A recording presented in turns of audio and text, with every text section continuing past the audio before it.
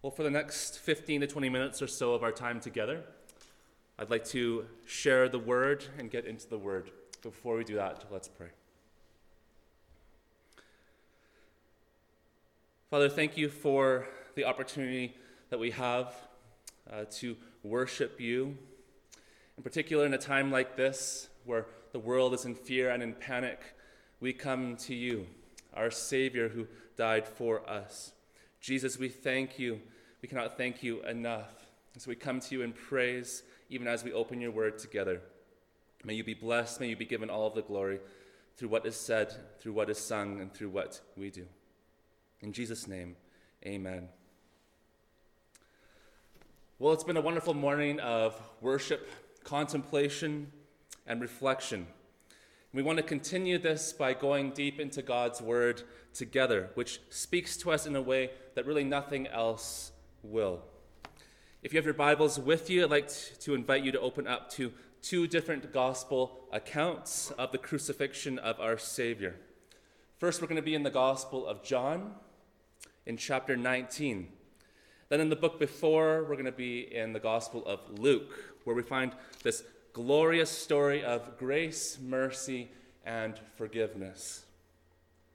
Throughout this service, we have heard much of John 19, and so I don't need to repeat it fully. However, I would like to open to John 19, 23 to 24. Let's not waste any time and see what it says. John 19, 23 to 24 says these words.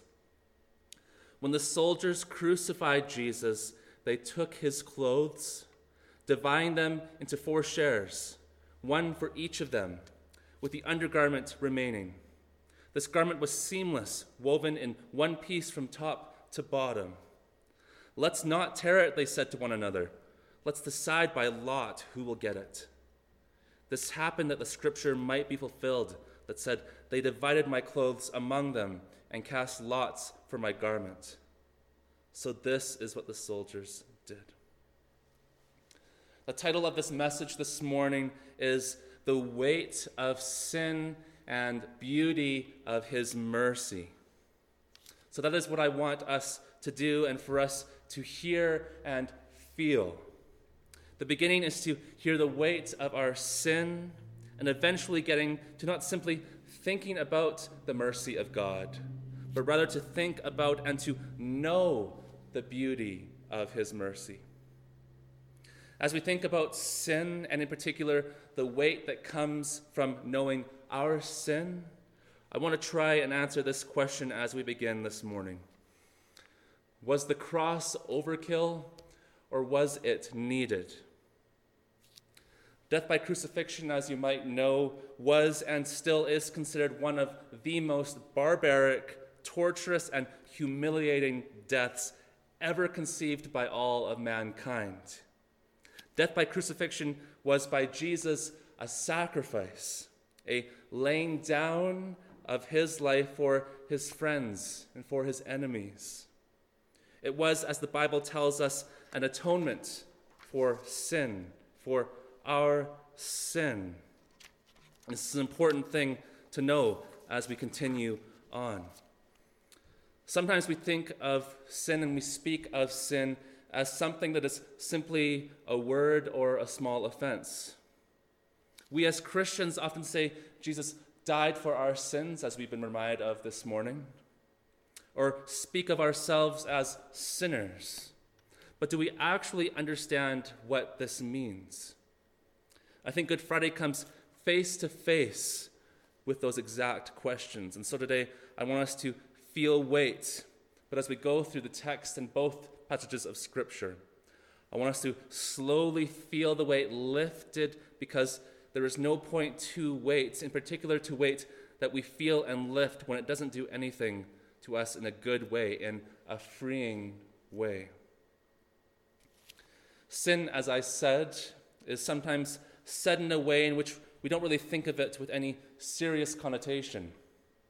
As Christians, we believe we are sinners, and we define that sin as either a sin of omission, which are things you know you should do, but that you don't do. And then there are sins of commission, which are things you should not do, but you did it anyway. Sin, when we think of it, are offenses to people around us. Serious sins, when we think about serious sins, include these ones, perhaps: rape, murder, racism, many kinds of oppression against people or people groups.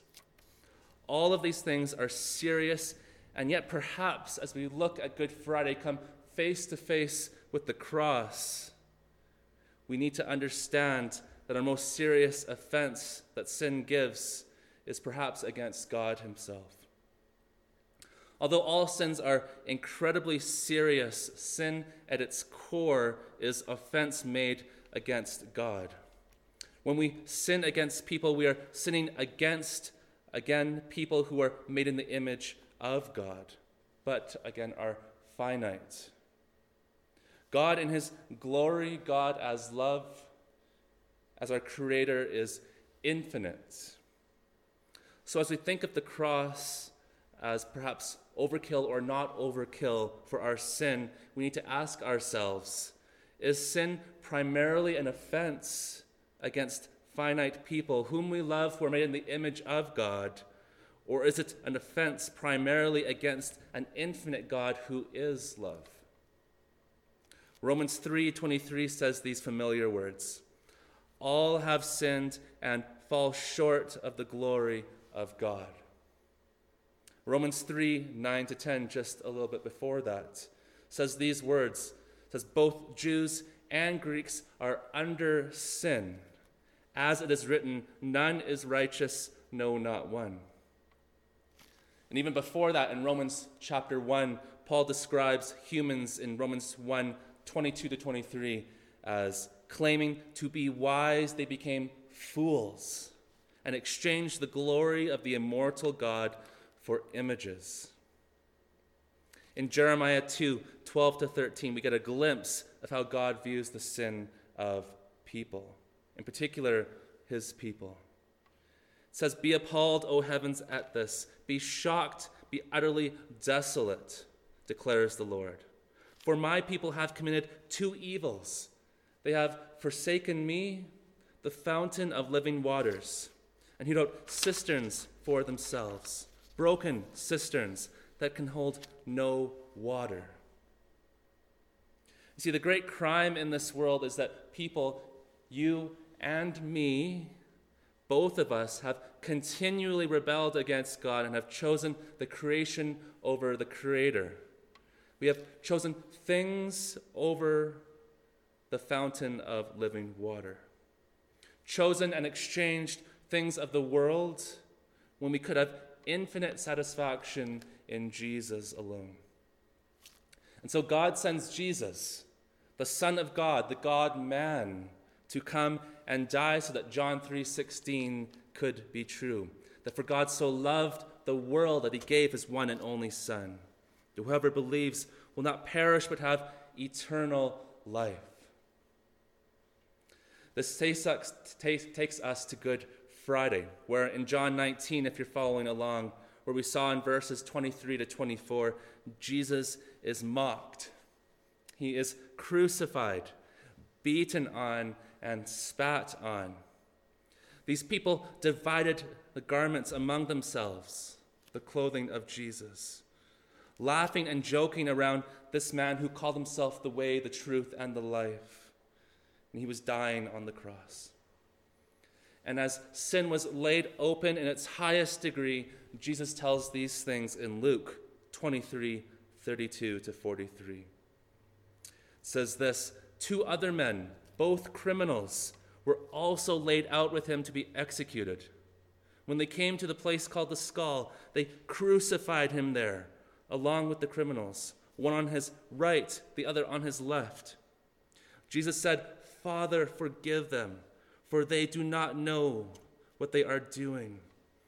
And they divided up his clothes by casting lots. The people stood watching, and the rulers even sneered at him. They said, he saved others. Let him save himself if he is God's Messiah, the chosen one. The soldiers also came up and mocked him. They offered him wine vinegar and said, if you are the king of the Jews, save yourself. There was a written notice above him which read, "This is the King of the Jews." One of the criminals who hung there hurled insults at him. "Aren't you the Messiah?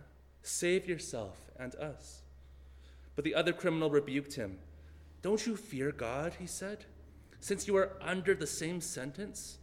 We are punished justly, for we are getting what our deeds deserve.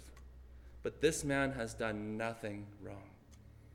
Then he said, "Jesus, remember me when you come into your kingdom." And Jesus answered him, "Truly, I tell you, today you will be with me in paradise." This contrast between two criminals side by side with Jesus on the cross exemplifies not only the beauty of the mercy of Jesus, but also two different responses we as sinners can have with Jesus. Jesus tells the Father to forgive them, but from them come two different responses to the mercy of Jesus. One of the criminals responds with complete rejection and mocking. He joins in with those who are mocking him and dividing up his garments. The other criminal's response provides the glorious response of the gospel. As he looks at Jesus, he understands his sinfulness in light of the innocence and purity of Jesus. And with humility, he says these words, "Jesus, remember me when you come into your kingdom." A criminal who was on a cross with Jesus, a criminal who by his own accord is being punished justly, cries out in humility and repentance for Jesus to remember him when he goes into heaven. This is the beauty of the mercy of our Savior, that he asks those mockers to be forgiven, criminals to be forgiven, and one of them responds to that mercy. You see, the beauty is that there is no moral resume, no kind of good works that is required for entrance into heaven. All that is required of any person is a humble acknowledgement of sin and trusting faith in Jesus. And how more beautiful could that be? So even on Good Friday, the gospel is offered freely and fully to all those who are weary and heavy laden. All of you who are tired of pursuing the things of the world to satisfy you. In Jesus, we have pure and innocent man who died for sinners, who need to come humbly to his feet and trust in him for their way to be saved from their sin. Beauty in the mercy of Jesus is displayed fully in Romans 5:7-8, which reveals the stunning truth of the goodness of Jesus on this Good Friday. Romans 5:7-8 says these words, "For one will scarcely die for a righteous person, though perhaps for a good person one would dare even to die. But God shows his love for us, in that while we were still sinners, Christ died for us." Christ died for us. If that doesn't shake you up in some way, you need to come face to face with the crucified Christ this morning. The finality and ultimate beauty of the Good Friday event comes in Jesus' 3 words, "It is finished," which will be read in just a minute. Those 3 words are our beginning, as we, much like the disciples after Good Friday, spend time isolated in our homes as we await the full beauty of our Savior to be shown in the resurrection on Easter Sunday. The tomb does not stay empty, and our hearts do not have to stay troubled. In Christ, we don't have to be afraid. And in Christ, we, although sinners, can declare out loud, "I stand amazed in the presence of Jesus the Nazarene, and wonder how he could love me, a sinner condemned unclean." Let's pray. Father, your word speaks to us in ways that nothing else could. And so, Father, we want to be reminded through your word of our sin and your mercy. and how we can respond to the offer of forgiveness, the gospel. And Father, we pray that through the rest of our Holy Week, the rest of our time this morning, that you would be glorified, that your name, Jesus, the one that died for us, would be made known in a great and exalting way right now. Pray all of this in Jesus' name. Amen.